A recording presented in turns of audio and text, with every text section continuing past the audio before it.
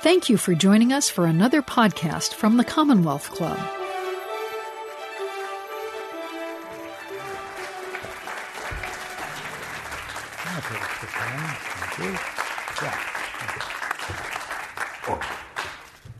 All right. Hello.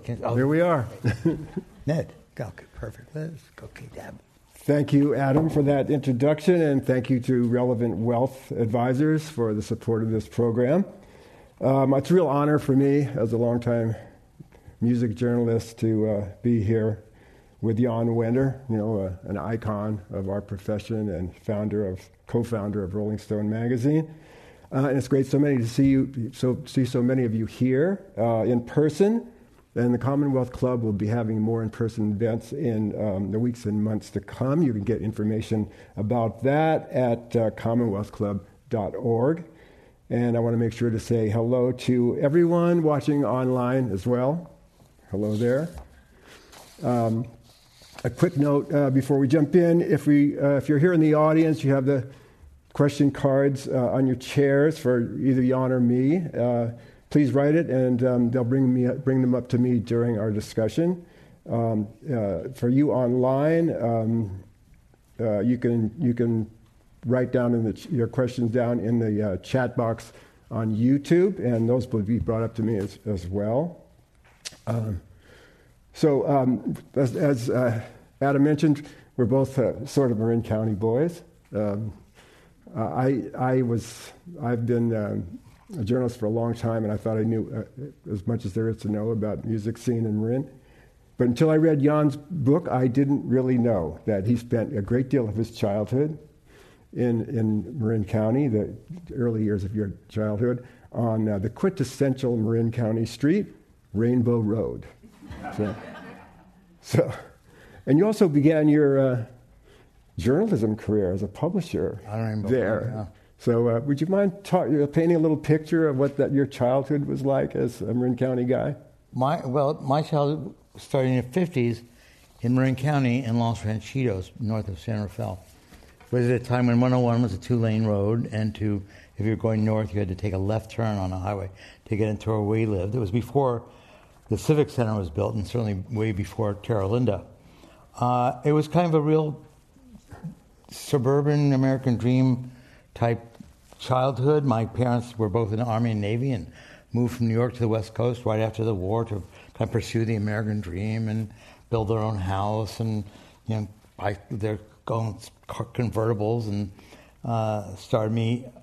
And Marin was also kind of quintessential suburb, which was being built at that time where everybody coming from the beginning of the baby boom, where homes were being built and the public school system was being built, and we had a Nike Air Force base or missile silos in the hills nearby, and Hamilton Air Force Base was in the north, so you go to sleep at night if you heard planes overhead, if you were young, you were worrying that the Russians were coming to drop the bomb and so forth. So seriously, that was the stuff of nightmares. And it's also where I started reading the Chronicle at 8 years old, and listening to early transistor radio set under the covers, and listening to what was KEWB then, maybe, or KFWB or KFRC. I don't know, Hires Request Hour, right, is where I first started hearing music. The only other musical roots there, and I left when I was 12, I moved out and went away to school. The only musical roots is that we used to go to Camp Lagunitas in the summers, and then was rented after I'd long gone by the dead, and they kind of lived there and used as a rehearsal space for years. Anyway, that's my experience with my music. Those are my musical roots, the Hires Radio Hour and the Dead. But you also started your first publication. Oh, I forgot the question. Yeah. Sorry about that. I was, for some reason, I don't know why, I decided to start a neighborhood newspaper called The Weekly Trumpet, and we'd type it out on a ditto stencil in quarter pages in different angles, so you could then, when you got the dittos back, you fold them half and a quarter, and sold them throughout the neighborhood for, I think, a dime each. And it was called The Weekly Trumpet, and it had in it, news, local gossip. I wrote editorials about the pulse rates or something. Eisenhower years. I don't know why I was writing editorials.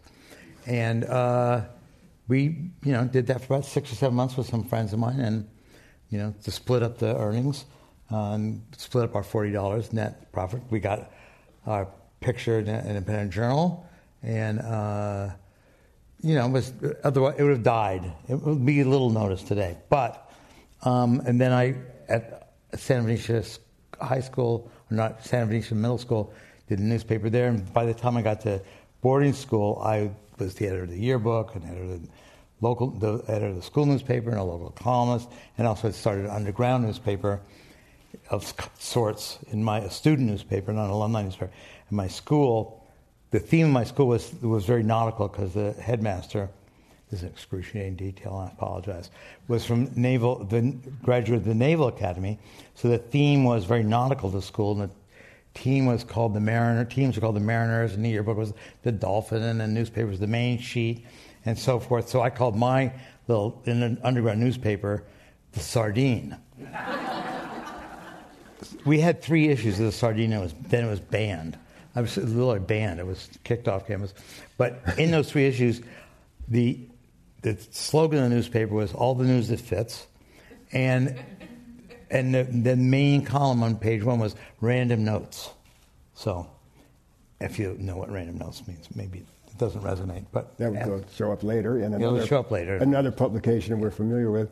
And you were, what I found interesting is that in those days, Marin was a very blue-collar place. And I think you said, there were class differences between you and the kids. You had trouble fitting in. You were a self-described problem child, kind of. I wouldn't my mother described it to me. Oh. My mother said I was the most difficult child she'd ever met, and she used to write about child psychology professionally. She said, I know what I'm speaking of. I mean, it was beyond problems. I was rated. And your friends things. Your friends were more, blue collar kids, which is funny because now Marin is one of the most affluent places in the country, and in those days it wasn't. At those times Ross was around. Yeah, right. And some other suburbs like that, Kentwood, and Tehran, Belvedere, and so forth. But where we were, north of San Rafael, there were tract homes on the other side of the tracks, and there were homes on my side, our side, where people built their own homes and bought a couple of acres. Anyway, but because I was kicked out of all these other schools, I was in the local public school, and my friends were like, blue-collar workers, as I say in my book. My best friends were, one was a fireman's son, and the other, his dad was in San Quentin. I don't know what for, but, and it was odd, just a different way of growing up. Pretty much all Catholic neighborhood, and the local Catholic church was across the street from the school, so on Fridays, all the kids would be in, the uniforms and be going to catechism, and, we'd be sneaking off, because we weren't like that. And then you went off to boarding school, right. Chadwick School, which is kind of a posh boarding school in Southern California, where you were more in your element, right? Yeah. Liza Minnelli was one of your classmates? Yeah.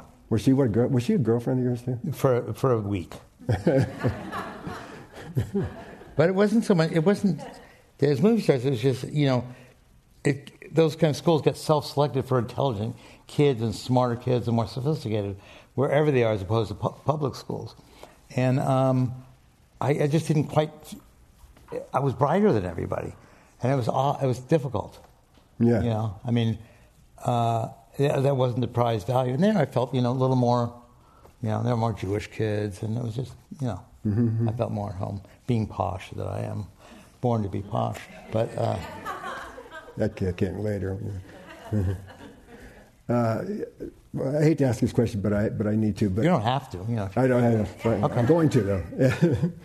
You said you wanted to set the record straight with your book after Joe Hagan's 2017 biography, which you helped him with. Yeah. And then you weren't happy with it. So what went wrong with that? I had a firm idea of what I wanted in a book, and I had wanted to write it myself. Or I knew I didn't want to write it myself. So I was happy when this opportunity came along, but picked the wrong person. I gave access to me, my friends, my files, and all the things, thinking I had a good journalist here. And I thought I was so wrong, and I didn't even ask for approval or anything like that. Not thinking that a journalist should be left to be independent. But it turned out he was not a good reporter, really oriented towards kind of gossipy, smarmy stuff. I had an agenda, probably ended up disliking me or something. And it just turned out to be dull and not very informative and just missed the whole point. And when it came to the opportunity that I had between retirement and my health problems, now I had time on my hands. Naturally, I thought, well, I'm going to write this now, finally, because I didn't like that. I never referred it or tried to in any way refute it. I just started from scratch. I wanted to, the idea of the book that I wanted to do was I thought that I wanted to really write a history of our times, or a look at our times and understanding, try to get that's you, baby? Okay. Please turn off your watches before I right now. And I thought that I'd read a lot of stuff about the 60s, the baby boom, or the politics of the times, and it's all kind of really thin stuff and kind of one side, very narrow.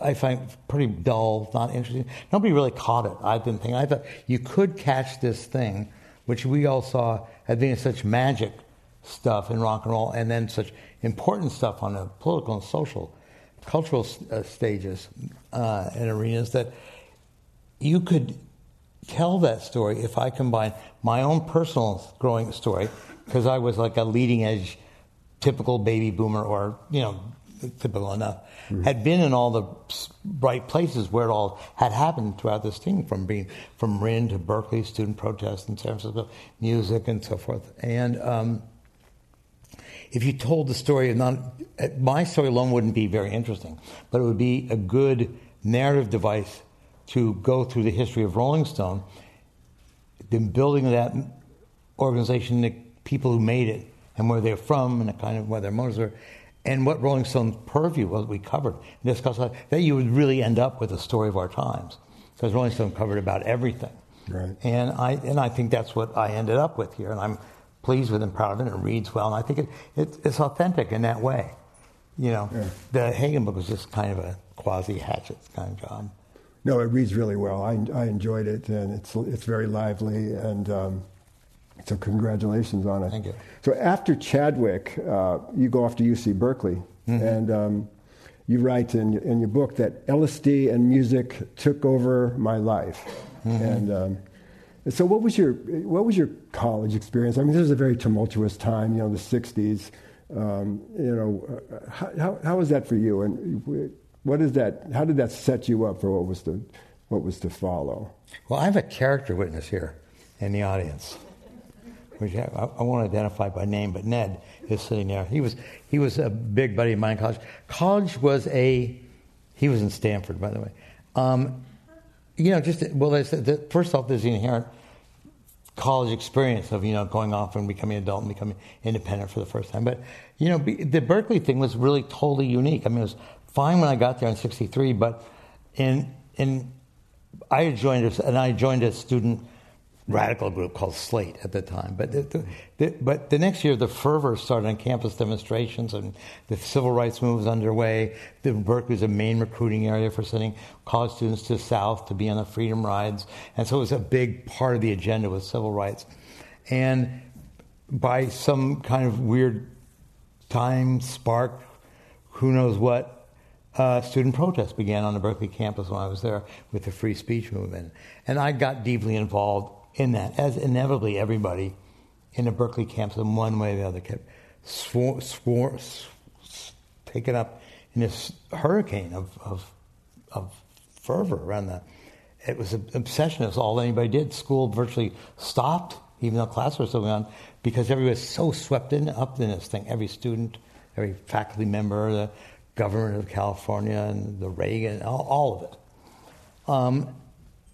What was it? So anyway, that was galvanizing. That was radicalizing in a way.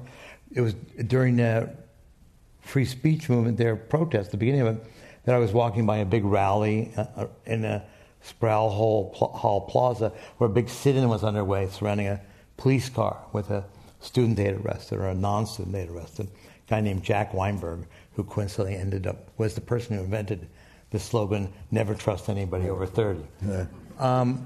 They should have taken him away. But anyway, he refused to be arrested.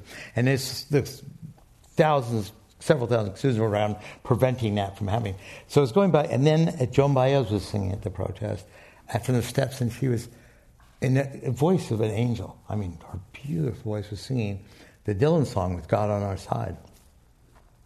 And in that moment, hearing her and understanding those lyrics kind of crystallized for me the kind of random thinking I've been doing about what am I going to do in my life, and watching these protests, a role in it. I had my political side and my socializing side, and and it was the thing that just made me focus. Say, well, it's time to stand for something, to do something, to move it. So anyway, then after that was drugs and music, and the combination turned into being Rainbow Road. Yeah, I mean, here we are today. You were at Ken Kesey's second acid test. What? I was at his second acid test, right? I went down. I was a big Stones fan, and they were playing in December '65, I think, in San Jose, the San Jose Civic Auditorium. Yeah. And right after that, there was 3 blocks away, the acid test. Yeah, and the house. And the house band was not the Stones. It was the Dead. Yeah. And it was their second appearance as the Dead, or maybe even their first appearance. And I didn't know, so I walked up to the person who later turned out to be Phil Lesh. I said, "What's your name?" I'm stoned on acid, and he's obviously stoned on acid. He goes, "The Grateful Dead." And you go, "Whoa, wow." Great thing to hear when you're on acid, right? At some point, you came under the wing of Ralph J. Gleason, who is the jazz critic, supposed jazz critic for the Chronicle, really music writer. First adult to really recognize, the significance of rock and roll, and to be a supporter and advocate for rock and roll. How big an influence was he on you, and what role did he play in co-founding Rolling Stone? Well, he's a big influence on me. He was my really first adult mentor. Right. And I, like everybody in Barrie, then read his column 3 times a week in the Chronicle. It's the only thing really going to be about rock and roll music and kind of student activities and lefty kind of stuff, although he was a jazz critic and a very well-respected national jazz critic, and that's what he's there for. So he was stepping out with this stuff, and he got ridiculed, really, for liking rock and roll so much and thinking his idea was that the Beatles were fantastic musicians, and Stones, Dylan, and that some of these people were the poets and the poets of our time, and the music was very valuable, worthwhile. It was a key to what was going on in the country and with young people, and should be paid very close attention to. But his fellow adults mocked him. They said, "Well, he's 40 years old, but he's 40 years old, but he can't decide whether he's 3 16-year-olds or 4 12-year-olds." Well, he loved that. He really did. So as a student, I met him when I was a student there, and writing at the time a column in his kind of imitative of his, and I was writing for the Daily Californian once a week. And it was about my adventures that week at the Film Auditorium, or going out with my friends, like Ned there particularly was a character in my column, and and we were just kindred spirits. I looked up to him, and he liked what I was doing. He thought I was a talented young person. He'd take under his wing, and he liked mentoring people. And so I spent tons of time hanging out there. Anyway, when it came time to do Rolling Stone, he was the person I turned to for advice as to what to do with my life. And we tried various things, and we finally settled on, well, the only thing you can get done is if you do it yourself, because nobody's going to do it for you. And I had tried freelancing and writing, but there was no outlets for it. No one outlet that commissioned me a review of Sgt. Pepper's, and summer of '67 rejected it. I think it was a New York magazine called High Fidelity, which was a big magazine. They said I was too hyperbolic. So about Sgt. Pepper. It was, I couldn't write for anybody else, so I had to write for myself. So he helped me shape it. The name Rolling Stone was a recommendation from him based on Like a Rolling Stone, an essay he wrote about it. And he, really oversaw it, in a way. I mean, I did all the work, it wasn't, but he shepherded along kind of spiritually and journalistically and ethically, and introduce the people we need to know right away. But tons. He's a great man. Yeah. And did far more than just Rolling Stone. He saved the San Francisco rock scene. Yeah, he was really a mentor. You did a little stint at Ramparts before that with Warren Hinkle and Robert Shear. That had some influence probably on. You picked up a few ideas, but you started Rolling Stone on a shoestring, really. Some investments from family, my mother, my mother-in-law, my stepmother, Ralph, or someone. Ralph, myself. And it was 1967, the summer of love in San Francisco. When San Francisco was the center of the countercultural universe and radiating peace and love and music all over the world at that point. So, and Rolling Stone, that year, of '67, that summer of '67, Sgt. Pepper's came out. KMPX, the first FM underground station, so-called freeform, whatever, was founded. Bill Graham was working here, and Rolling Stone started. And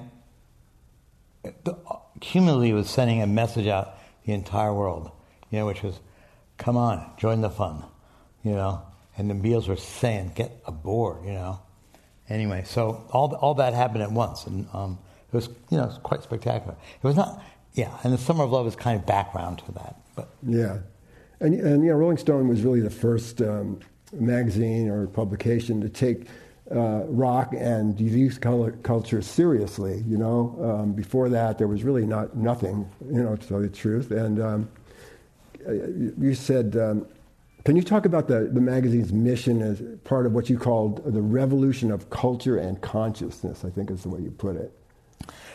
Well, I thought, and Ralph thought that it was through music you had this prism into society, a unique view of it, and it was a shared view of it by people who were Dylan fans and Stones fans and Beatles fans, and it was an understanding of a little bit of what the mainstream society was in, the kind of the culture of it, not to describe it at length, but it was a viewpoint based on kind of the idea that of human justice, of equal rights, of respect for other people, of respect for other cultures, all the values we've come to embrace, but they weren't quite articulated there yet, and they were most articulated, particularly for young people, in this music. Yeah. They weren't articulated in newspapers, magazines, TV stations. There was no other, there wasn't a lot of books about it, or literature. There had been a beatnik generation and some stuff there, which is not quite the same, but to this was what this expressed the yearning and ideas of young people, of the baby boom, of what I've always called the best educated, wealthiest, and biggest cohort of the American population in the history of this United States. And it was coming of an age at a particular time of technology, and against the background of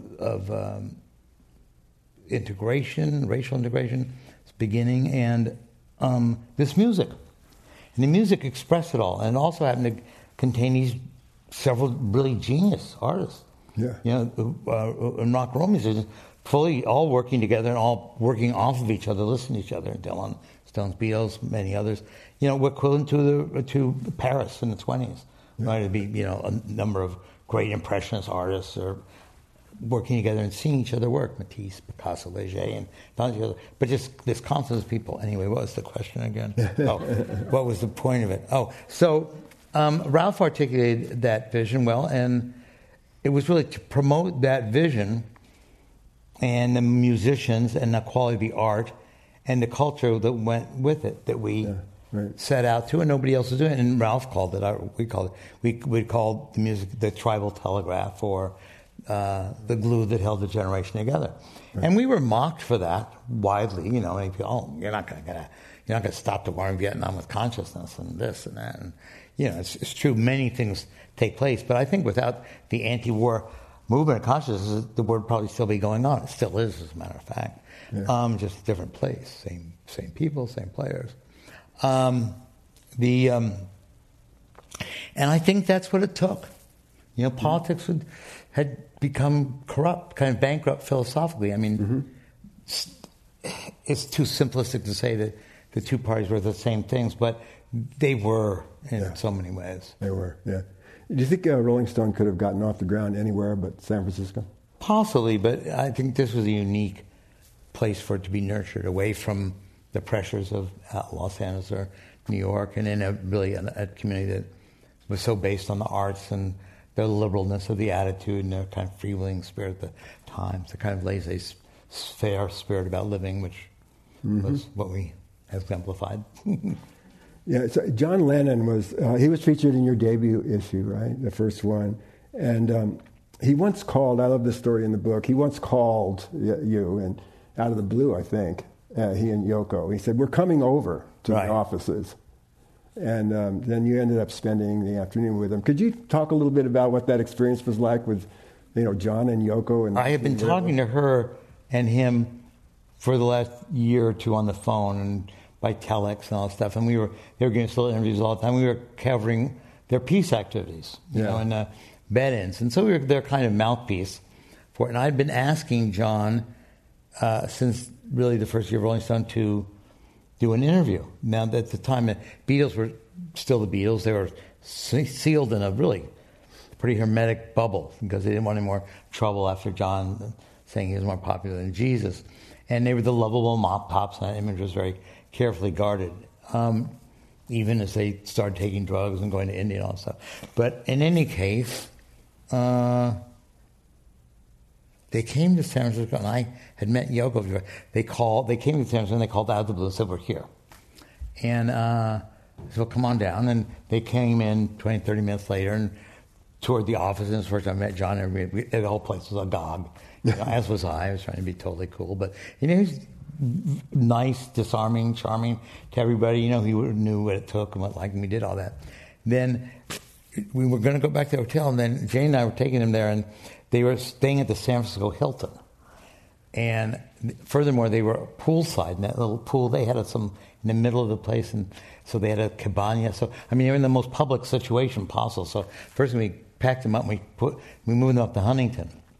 And then spent the weekend, going out to dinner and seeing San Francisco, touring. And then that relationship led then to my doing Lennon Remembers about 6 months later. Didn't you go see Let It Be together with him? We went and saw Let It Be together, and he said that they had never seen it before. So there's some empty theater on Upper Polk that we went to in the middle of a Friday afternoon. Nobody's in the theater, and for us watching it, and the movie was obviously about the breakup of the Beatles. Or that's what it looked like. And when we walked outside, he started crying, and we all started crying. We all huddled and hugged each other. 4 minutes started crying. Kind of pretty mind-blowing experience. That the beat, I was 25 or 24. But footnote to that is Michael Lindsay Hogg, who's the director of that, the original director of it, called me last week and said he read that and that he has screened it for them like 3 months before, and he has it in his diary and all. But I just think they'll remember that John said he'd never seen it before. I don't. That's good enough. They're both true, I'm sure. You have an eye for literary talent, obviously, and you were a great editor.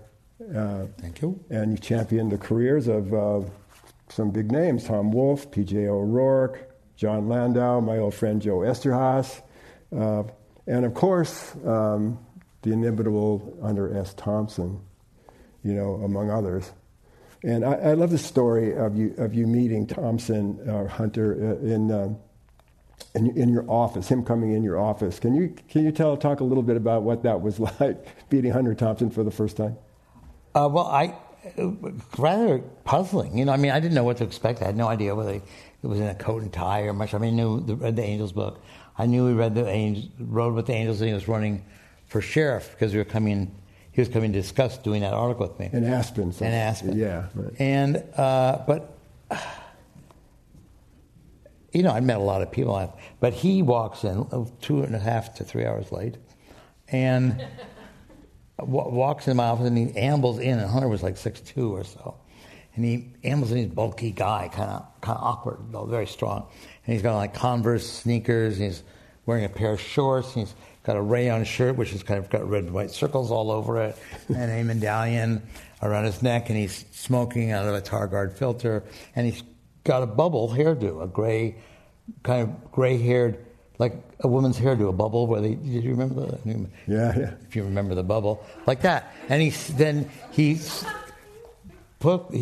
carrying a leather satchel, and he sets it on my round desk, unzips it, opens it up, and starts pulling out things that he's going to need for the meeting we're about to have.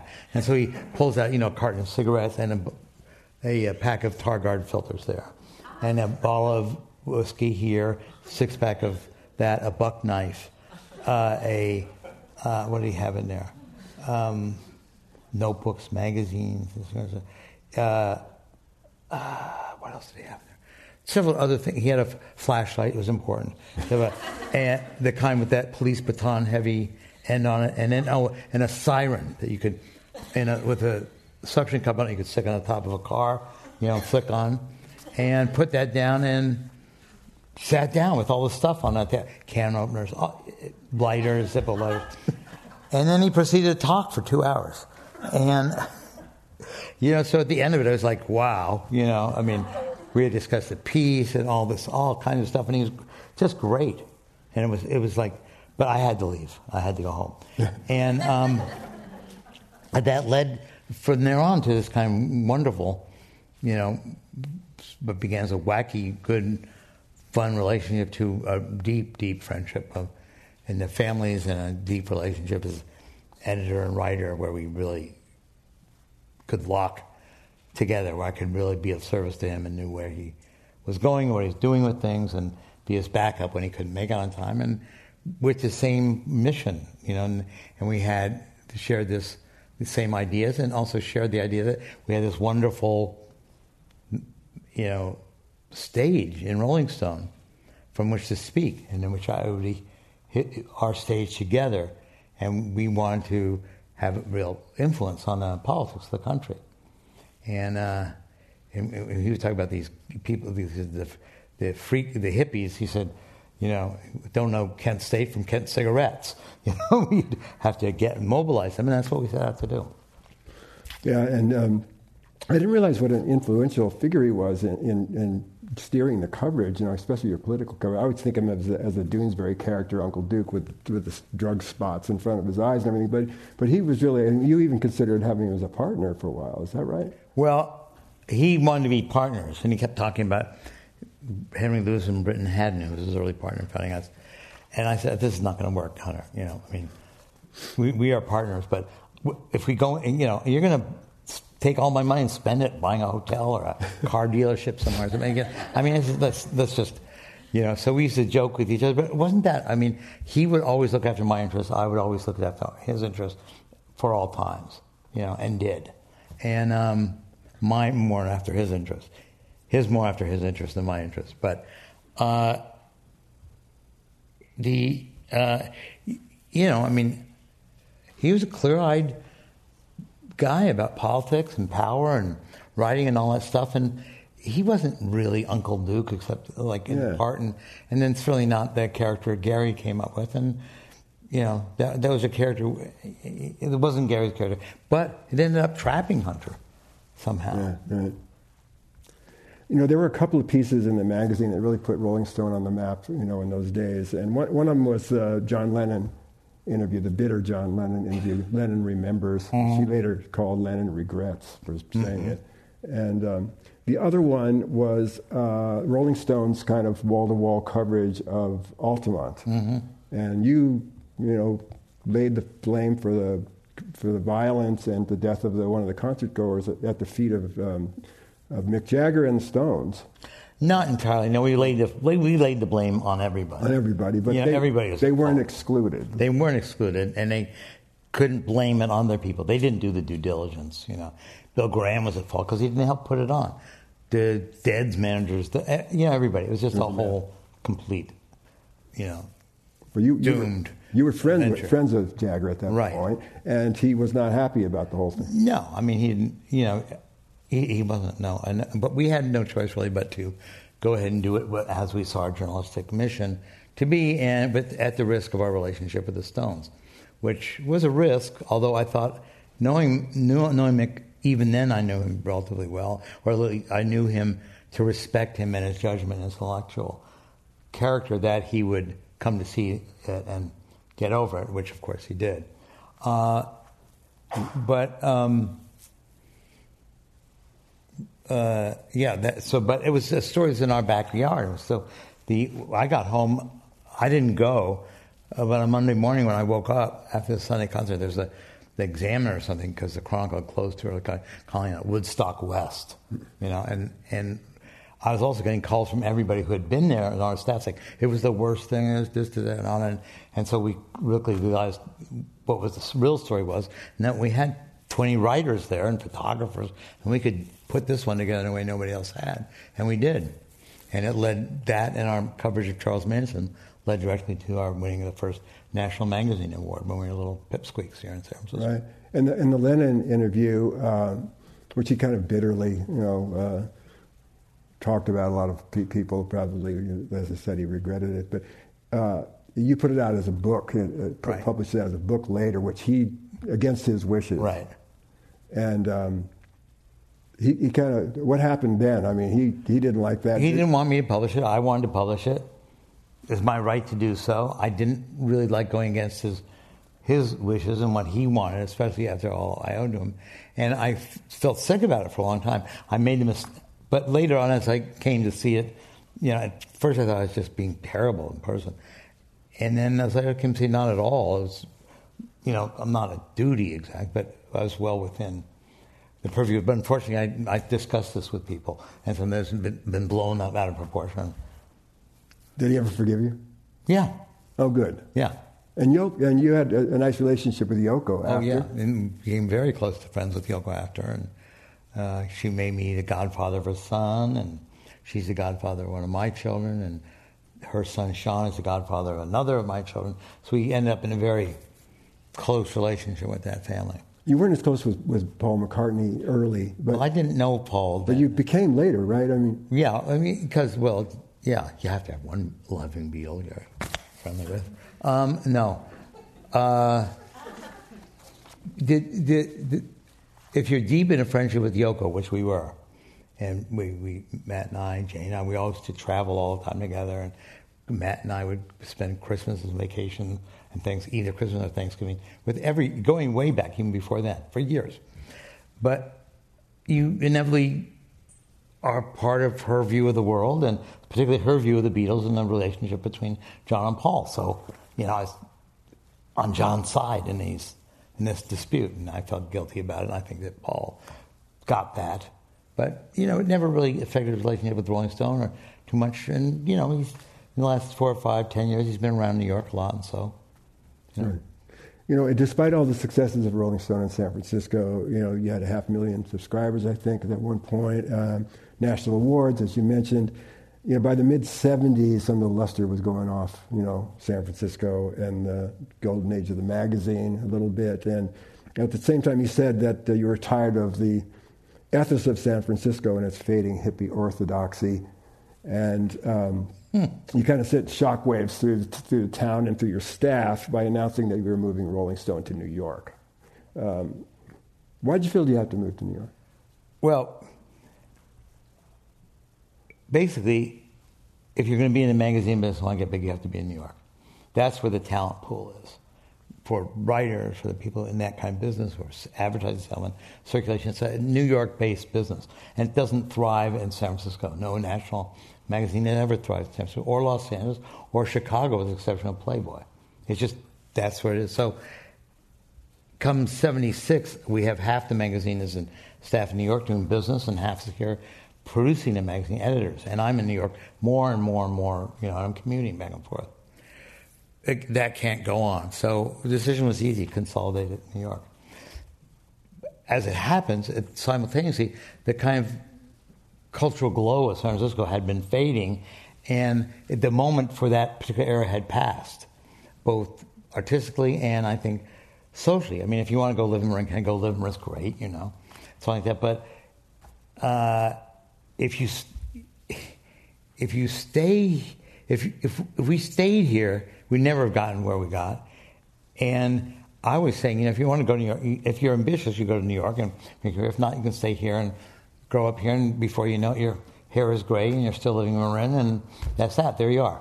So you stayed. I said, come, follow me. You didn't ask me to go. What did I do? I would have gone. The only person I asked to go who didn't go was Ben Fong-Torres. Right, Ben. And stayed here, thrives, and, It was interesting, though. You said that, you told me before, of all the people who went with you to San Francisco, all the relationships didn't last.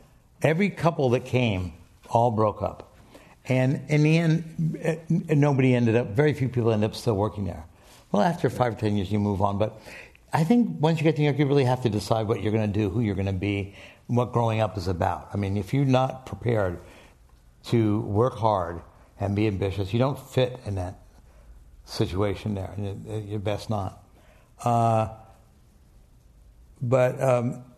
The face of culture was changed at the same time. Mm-hmm. And the cultural weight of the country was moving back. I didn't calculate this or see it, to New York. All the artists were moving back to New York at that time. Mailer was coming back and so on. And this kind of like society there just started picking up again. Soon enough, it was, the Reagans were in the White House, and money and ambition, all that stuff became powerful in the downtown scene, Studio 54. All kinds of arts became the center of the art world again. And we were in the middle of it. We were on that big stage and playing that game. Mm-hmm. I wanted to ask you about this being in San Francisco and all that. You talk openly about your homosexuality in the book, saying that you felt the first stirrings of that when you were in boarding school. And after 26 years of marriage, you had 3 children. You left your wife and 3 sons, and now you're married to Matt Nye, and very happily, from what I can say. And you were being true to yourself. It was kind of it was a hard thing to do, a hard time for you in reading about it. And but you made it work. It sounds like you have 3 children now with Matt, 6 kids altogether. What's your life like now with your family? We all live in New York City. We spend all summers at the beach. My wife and our family the 2 families are like 10 minutes apart in driving on the same beaches. They're kind of the children flow back and forth house to house all the time. We have dinner all the time. There's, it's without literally putting everybody in the same place. It's very much what they call a blended family, I guess. Mm-hmm. And we're trying to raise the kids all together as one unit. And both my ex-wife and my husband, Matt, here get along better with each other than they do with me. And they have common enemy, so. And it's really worked out fantastically. It was a rough thing going into it. Sure. I was having a good time because I was, in love. And it's tough breaking up any marriage, and it was tough but it came back together really nicely. Due to particularly the tolerance and understanding and the love that my partners have. Well, let's see. We're running on time, unfortunately, but let's see. Oh, here's some questions. We didn't get any gossip in about Mick or Bruce or Bono. Yeah. Bob, what was your favorite interview? Yeah. Oh, what was your? Let's do some gossip. Talk about Bono. Bono is a great, fun character. Very Irish. Talks a lot. Magnetic. Only sleeps 5 hours a day. Can't stop talking. A charming, wonderful guy. Of course, a great performer, but. Loves to tell stories and is on a first-name basis with everybody in the world, including the Pope, I think, at this point. And quite the whirlwind. We're neighbors in New York City, around the corner from us. He and his wife are the godfathers, godmother, godparents, our daughter. And he's got a book coming up, too. You'll probably be interviewing him in a month. I hope so. And Jagger. Yeah, I think I saw your interview, Bruce interviewing you in New York, and you were saying that Jagger is a tough interview because Mick is just English to the core, and in which you're very good at small talk, good chitter chatter, good social, skills and grace, but you don't talk about deep stuff. And I think furthermore, Mick is bored with talking about himself all the time, and just doesn't have the patience for it, and he's reluctant to spill the beans. He's extremely smart. and can be very insightful. He's a really smart and thoughtful guy, and knows that. But doing the interview was tough. Ask him, well, all these things. Who wrote this song? Who wrote that? Where was this? And he's trying to be cooperative, but just not in him.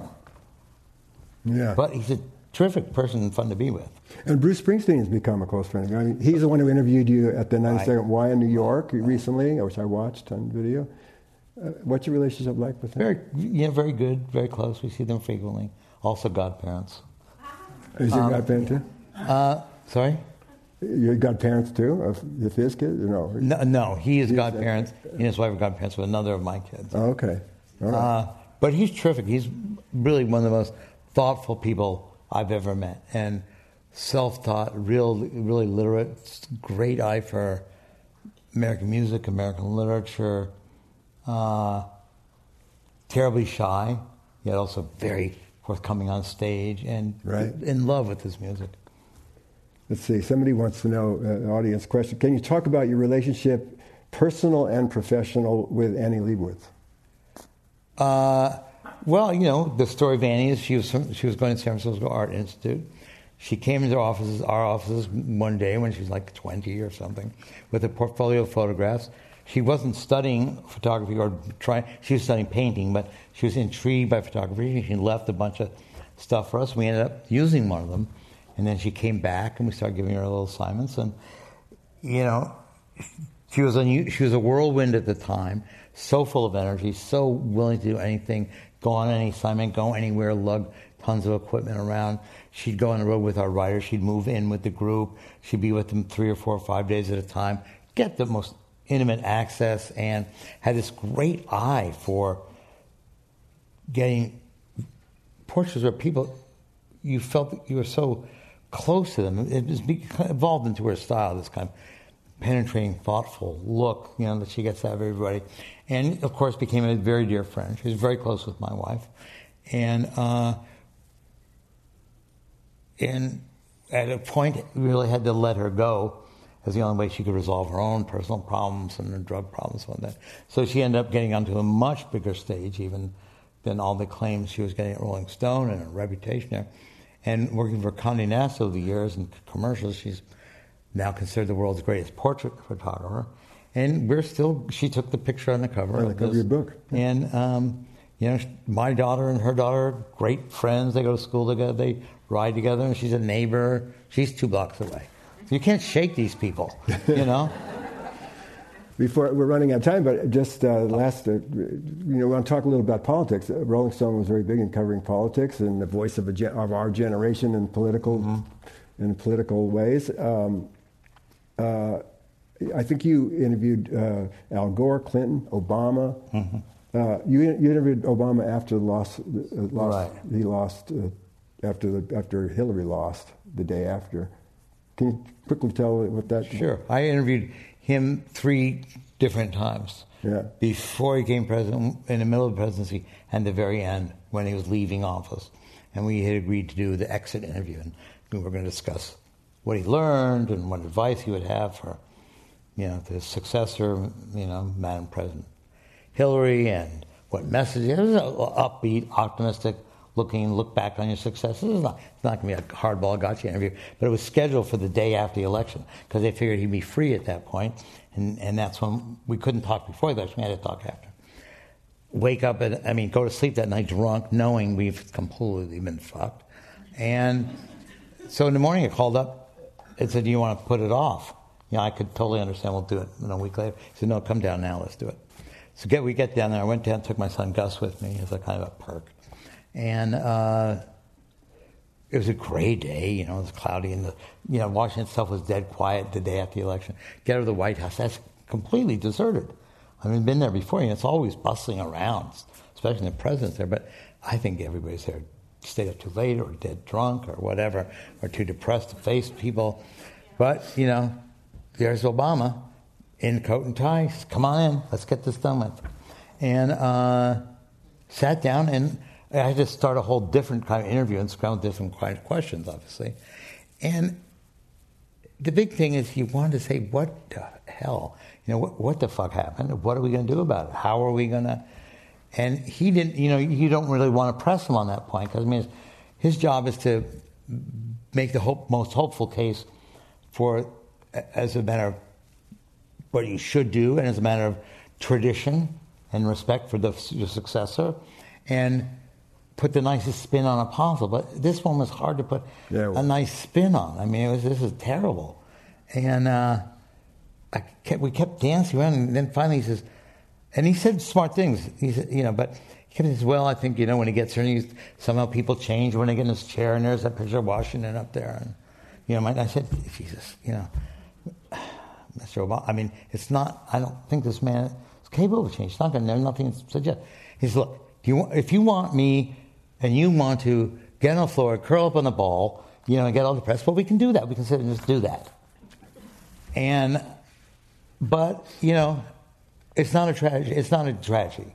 My mother dying of cancer is a tragedy. This is an election, and it'll have consequences, but there's another election coming up. And my advice to you is get to work. Get started. I hope this is going to get us nowhere.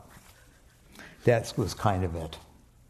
I wanted to ask you, you've had some health problems in the last few years, so it's good to see you doing this and making the rounds and talking about your life and career and all that. And, you sold a magazine a few years ago, and your son Gus is now COO of it, running things. And, you kind of, did you bow out gracefully or? No. No. It's hard to, And what about our generation? What's going to happen now? I mean, is the well, we can talk about me and the generation. Let's fuck them. Yeah. Well, I'll try and do it in two parts. Even though I had long decided I wanted to stop at 50 years mark and give it up, I wanted to gracefully take a bow and leave. And pretty much it worked out essentially that way. Not exactly the way I wanted, not the top of the game, but after the internet destroyed, on and on. But the idea of leaving your baby when there's success is difficult, and turning over to your son. As much as you want to, you're not used to that, And so I said, I was happy with them selling it. That was fine.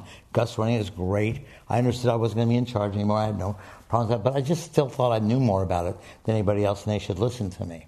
Well, you don't want to listen to me.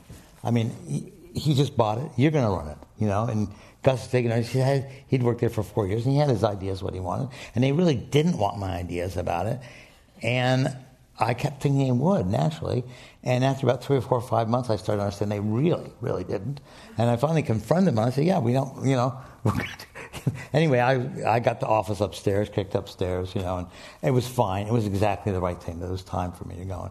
It's tough. Our generation, I think what's going to happen, I think our generation is pretty much becoming adults in a really rich and satisfying way. Personally, I think people have been through, have gotten rewards and money and families and great circumstances and great culture. There's been a lot of rewards for this age group.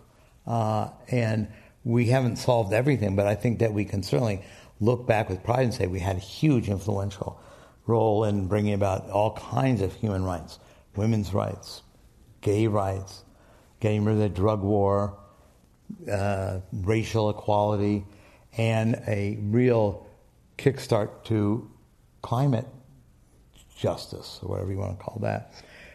Not all of it's been solved, but the progress was made between when the post-war baby boom started coming of age, and now it's staggering. Yeah. On the gay front, in the 50s, you could be arrested for being gay. You could actually go to jail. Now, you can get married, at the White House. That's a huge change, and what you can see on TV can't see. Same with blacks. It was Jim Crow still when we grew up. Right. And now you can be the president of the United States. This doesn't mean everything's solved. And our generation, and I hope subsequent generations will have a better or easier time learning that change doesn't come overnight. It's a youthful impulse. It's not going to. And just because it doesn't come overnight doesn't mean you haven't, pushed the problem along enormously. So all these things I think we can be proud of doing, and against real high odds and stubborn, recalcitrant adult culture and a government, really real adult stupidity in our time that has gone to war a number of times, that maintain we're not taking down these systems of injustice. I think that from what I can see, we've been able to give this knowledge and information and idea to our own children. Right. And that they will succeed us well in pushing this. I don't believe that the next generation is apathetic or angry or anything. I think they're turned on and look up to us and say, these guys, they had a great life, they did a good job, we're gonna, like that. So it's a nice positive note to end on, the success of the boomers. Good. And passing the torch.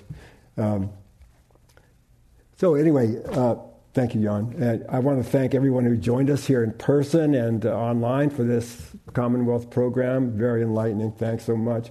I also want to thank Relevant Wealth Advisors for the support of the program. This program and others like it will soon be online at the club's website at commonwealthclub.org. And thank you so much, Jann. My pleasure. Great. Always great. One more thing. I'm Paul Libertor, and this Commonwealth Club program is now adjourned.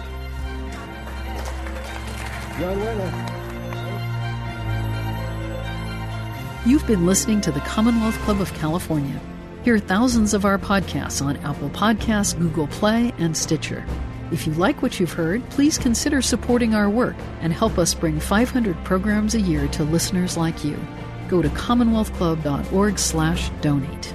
Think your way around the world with our travel programs to exciting domestic and international destinations. And when you're in the Bay Area, please join us live at our events. Thank you for listening and for your support.